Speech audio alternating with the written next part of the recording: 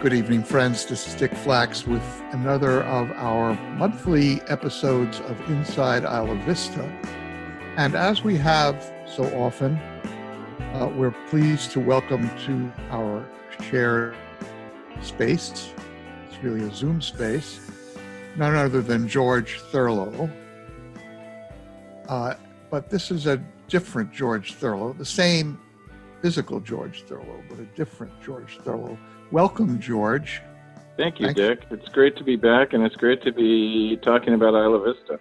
So, George has been the Vice Chancellor, Associate Vice Chancellor for Alumni Affairs, and, as we often say, the Chancellor's advisor on Isla Vista affairs, and that brought him to help create the Community Service District, which has been a focus of a lot of our Inside IV conversations, and being the university's representative on the board of the CSD. And something has happened as of really yesterday to all of those facets of George Thurlow. You want to tell us what that is? Well, Dick, after 14 years at the university, and prior to that, for 6 years, I was a alumni volunteer serving on the Alumni Association Board of Directors. I've decided to retire and pursue some other projects, hopefully get back to doing some more writing. I had an incredible experience, and as I tell everybody, it was people like you, Dick, and faculty members who kind of set me out on the road to a wonderful career. And it was staff people at the university who really, really supported me. And I believe I have a debt to repay to this institution.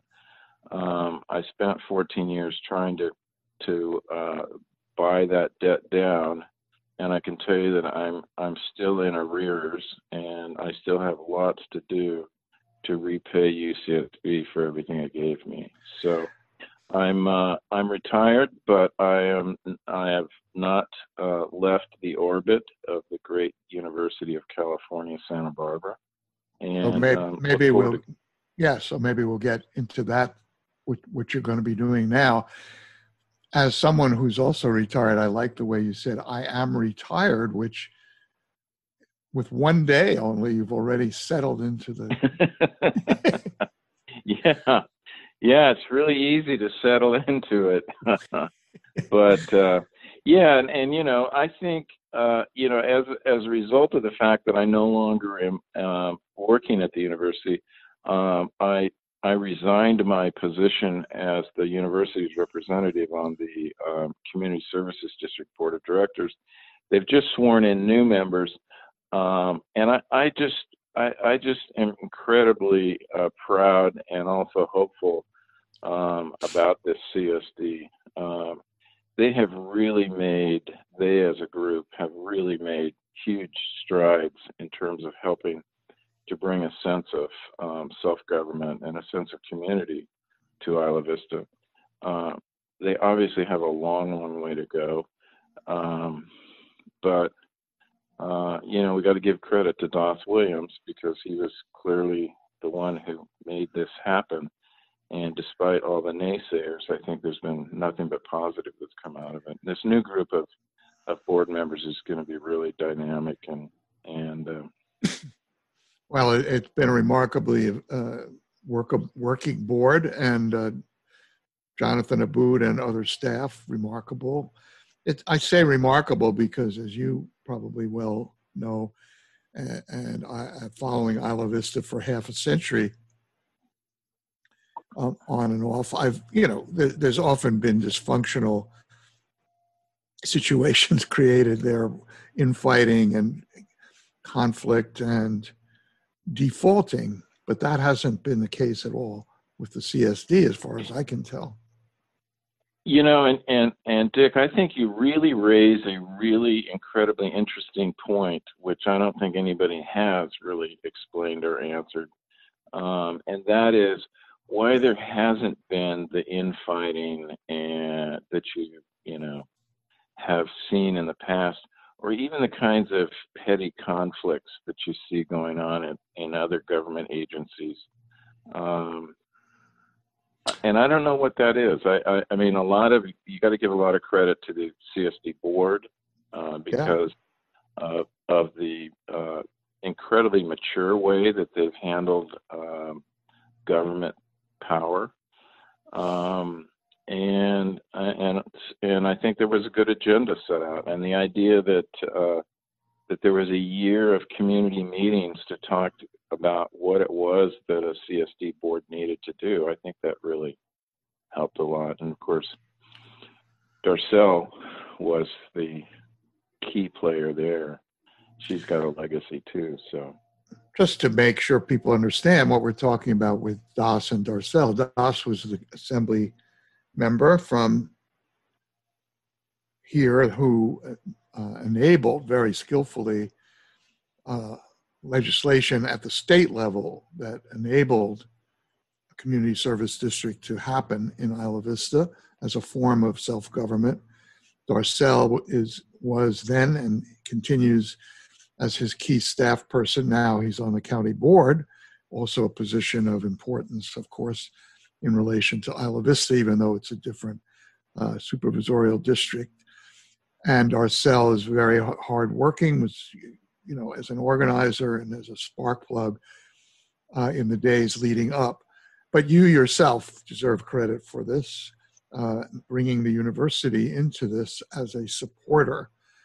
I mean, we both may remember that there was a period 30, 40 years ago now that the university did not want self-government for Isla Vista, fearing, I guess, what the students could do if they were in control of a real government.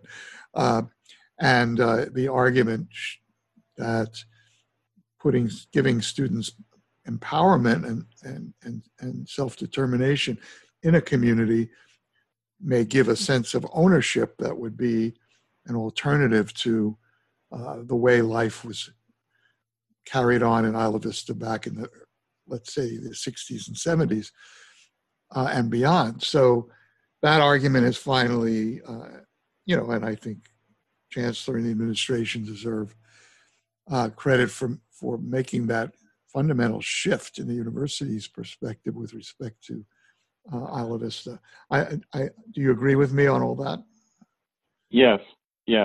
I think the challenge will be how to keep the university engaged as these issues that have vexed the university for years, the party scene, the out of control community Deltopias and Halloweens, and now the issue with COVID, as those, and I truly believe the community and the CSD have really come together to address these issues and with the assistance of the university.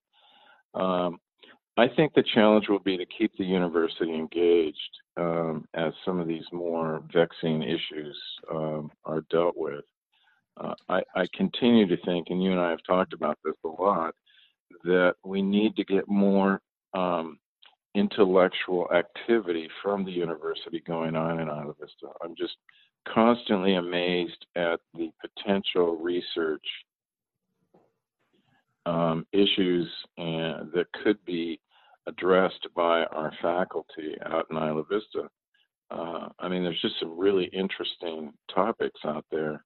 And I think that's part of it is we need to engage the intellectual power of this university out in Isla Vista.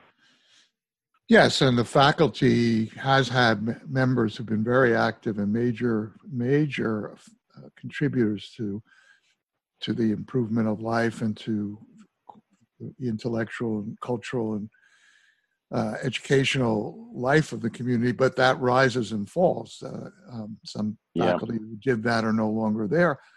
I was one of those who did a little bit in that regard, but there are others who have left this scene for other pastures. And so you're right, it's been a oscillating up and down attention from certainly the faculty, but also, yes, the administration, especially now that so many other profound challenges are undoubtedly there for people, in the UCSB administration, given COVID, given the budget and economic crises, given the national and maybe international future of higher education being pretty confusing, how to understand that and where things should go with remote learning and with budget and with student, what is it all for, and all of this. There's never been a time in my 60 years in higher education that there haven't been crises, but this is maybe multiple. And yet, I like to feel that a crisis like this can be a very creative moment too, in terms of rethinking, pushing people to rethink what's needed. We haven't even mentioned or we only alluded to the issues of policing and community safety and all the rest in Isla Vista. So your tenure, so to speak, as an Ivy point person for the chancellor precedes the CSD. Have you tried to inventory what you accomplished and did not accomplish in that role? Is that a fair question for you to tackle for a few minutes here? I think that if there was anything that I was supposed to do, and of course, we should point out that part of the reason, probably the whole reason why I was chosen to sit on the CSD and to be the Chancellor's Special Assistant on Isla Vista was that the UCSB Foundation trustees, a very, very powerful group, spent an entire summer in 2014 looking at the role of the university in Isla Vista and coming out with a very powerful list of recommendations, with one of the major ones being the appointment of a senior administrator to facilitate the university's relationship with Isla Vista. So, and I think that, part of the reason I was chosen for that was because I knew most of the foundation people and understood where it was they were coming from. But if I can interrupt, it's that you were also perfect in a number of ways. You had been a student. You lived in Isla Vista. You were there at the hot days of the late 60s, early 70s. You just developed a lot of, and then you coming back to Santa Barbara, you worked at the News and Review. You were, and you were connected to a lot of the community-based, sources of funding, if you will, business community and so forth. A remarkably interesting set of things that you brought to that. So you were the right guy I think, to do this. Or maybe you don't feel you were. So if I accomplished anything, Dick, it would be that I think I improved the communication going on between the community and the university, which I think has always been a challenge. And I think if I didn't accomplish a lot, it was that I wasn't able to sort of cement that communication into something that was more formal.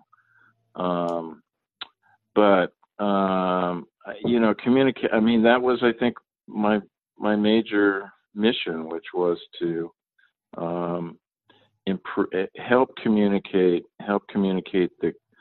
the university's position on issues, but also to help communicate the needs of the community back to the university. So one thing you achieved concretely was the financial support of the community service district on the university's part. What was that commitment? Remind us financially. It was a $200,000 a year for 7 years, and in turn, the university would be left out of the of the CSD's jurisdictional area. Uh-huh. So there was a trade-off, and I believe, because of the good faith on the part of university people like Chuck Haynes, the main budget person at UCSB, that initial payment to the CSD kept it alive, because what people may forget is the CSD was formed, but it had no tax ability. And so it survived for almost a year with the only income being what was coming from the university. So and yes, and then the fact that it was a 7-year, that means there's still a few years left of that kind of support, which is important. By the way, for our listeners who may have tuned in late, this is Inside Isla Vista. I'm Dick Flax, and we're in conversation with George Thurlow, Special Assistant to the Chancellor on Isla Vista Emeritus. George has just retired from that position, and when I say just, I mean 48 hours, pretty much, but he's already settled into retirement. But we're reviewing his exceptional work as that figure from the campus who tried to work most closely, as he just said, with the community and with the university to build bridges and connections and supports that have enabled the community to be, would you say it's a different place, or how would you say? You said I think in some ways it hasn't changed a bit, and old alums can drive by their old apartments and they look exactly the same, and the streets are the same, and the beach is the same. What has really changed is the level of community connectivity. The Isla Vista Community Network, which meets every 2 weeks or so, has about 50 people, all of whom are doing something in Isla Vista.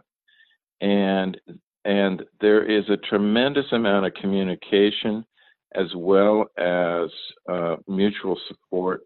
That level of, I don't see that in very many places. Right. And then you have the Parks District, which we sometimes forget about, but which has been an important player for many decades. And of course, you have the Isla Vista Clinic, neighborhood clinic. But I think the level of trust and communication and community work, just everybody digging in to try and make things better, that's what's changed. Right. And students are involved as well as older people in those networks and institutions that you're talking about. Is that correct? Absolutely. And and that'll be always another issue, which is how to get student government more engaged. I mean, they're pretty engaged with Isla Vista, but I think the student government could be, Associated Students could probably do more. Yes, students, it's very hard if you have a transient, if you will, student body, as it inevitably is, to make sure, enable that to happen. But to the degree, as we've been saying, the degree of not harmony, but mutual understanding, including that high administrators now are tuned into Ivy. All of that, it unfortunately took the tragedies of 2014 to trigger all this development, I think. But as one I often believe that kind of crisis does create the opportunities for real change, and that may be what we're hoping and claiming as we have this conversation. So, I think you were starting to tell us much earlier in the conversation. There's some unfinished business that you were supposed to do. Or did you mean to say that? You mean personally? No, I mean in things at Isla Vista. Oh, in Isla Vista? Yeah. I will tell you the unfinished part, which has been there, and this, it's been there for 40 years, 50 years. The transiency issue I always kind of poo-pooed. I just thought that was an excuse to disempower Right. people in Isla Vista. But as I've been out there and worked out there and gotten to know the issues a little better, somehow we have to figure out the transiency issue, which means we need to build institutions that can thrive within that transient culture. And I'm not sure what those are, to be perfectly honest. But I do think the transiency, the fact that people will only live there 2 to 4 years, will always be a challenge for Isla Vista, because it's hard. And then what I also realized is what I guess I should have known is people don't stay in the same apartment building for their 2 years, 3 years in Isla Vista. They move from apartment to apartment. So my sort of dream of building block by block community, where the people on a certain block get together and they communicate with each other and they even party together, falls apart because the people on one block are gone by the next year, and trying to rebuild that kind of neighborhood cohesiveness is really difficult. So traditional neighborhood community building, grassroots, is difficult in Isla Vista, and so therefore I think we have to come up with some other kinds of models, and I just haven't figured those out. And I'm hoping that those are the kinds of things that our faculty at UCSB could help us solve.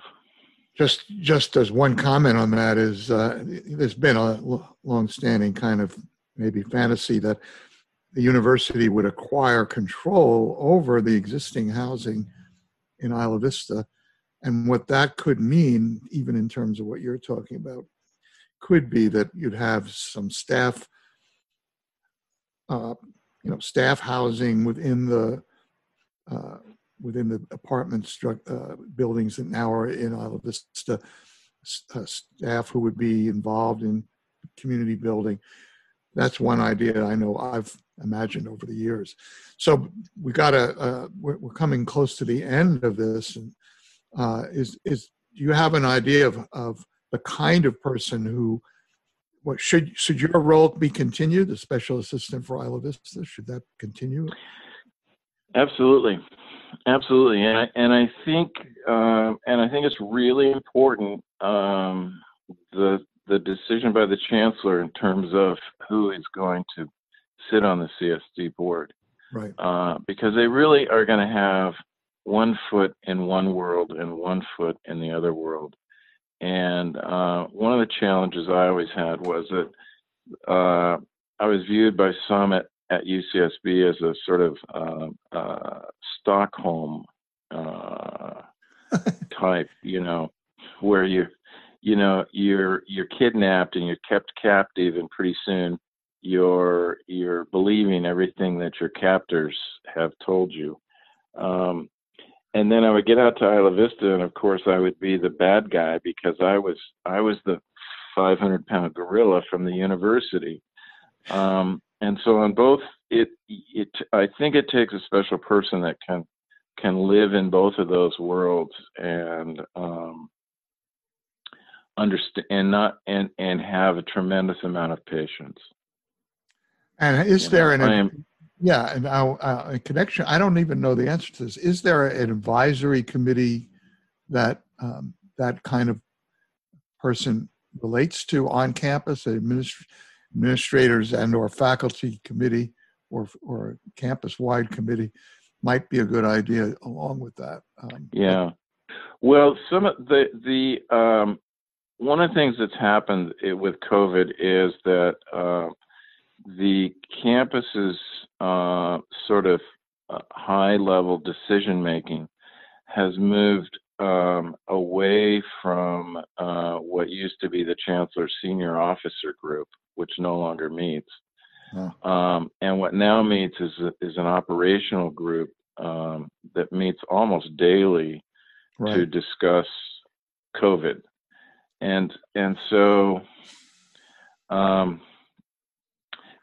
is going to, COVID comes and goes in Isla Vista. And I looked at today's stats. There's 14 new cases in Isla Vista. That may be an all-time record for new cases in one day.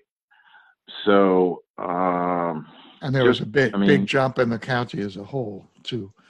Yeah, and so that'll also. I mean, I think that will be the most pressing issue, which is how does the campus help Isla Vista community, the community services district, and the county in trying to keep our residents in IV, most of whom are UCSB students, healthy and safe. So you are, like everything else. Yeah.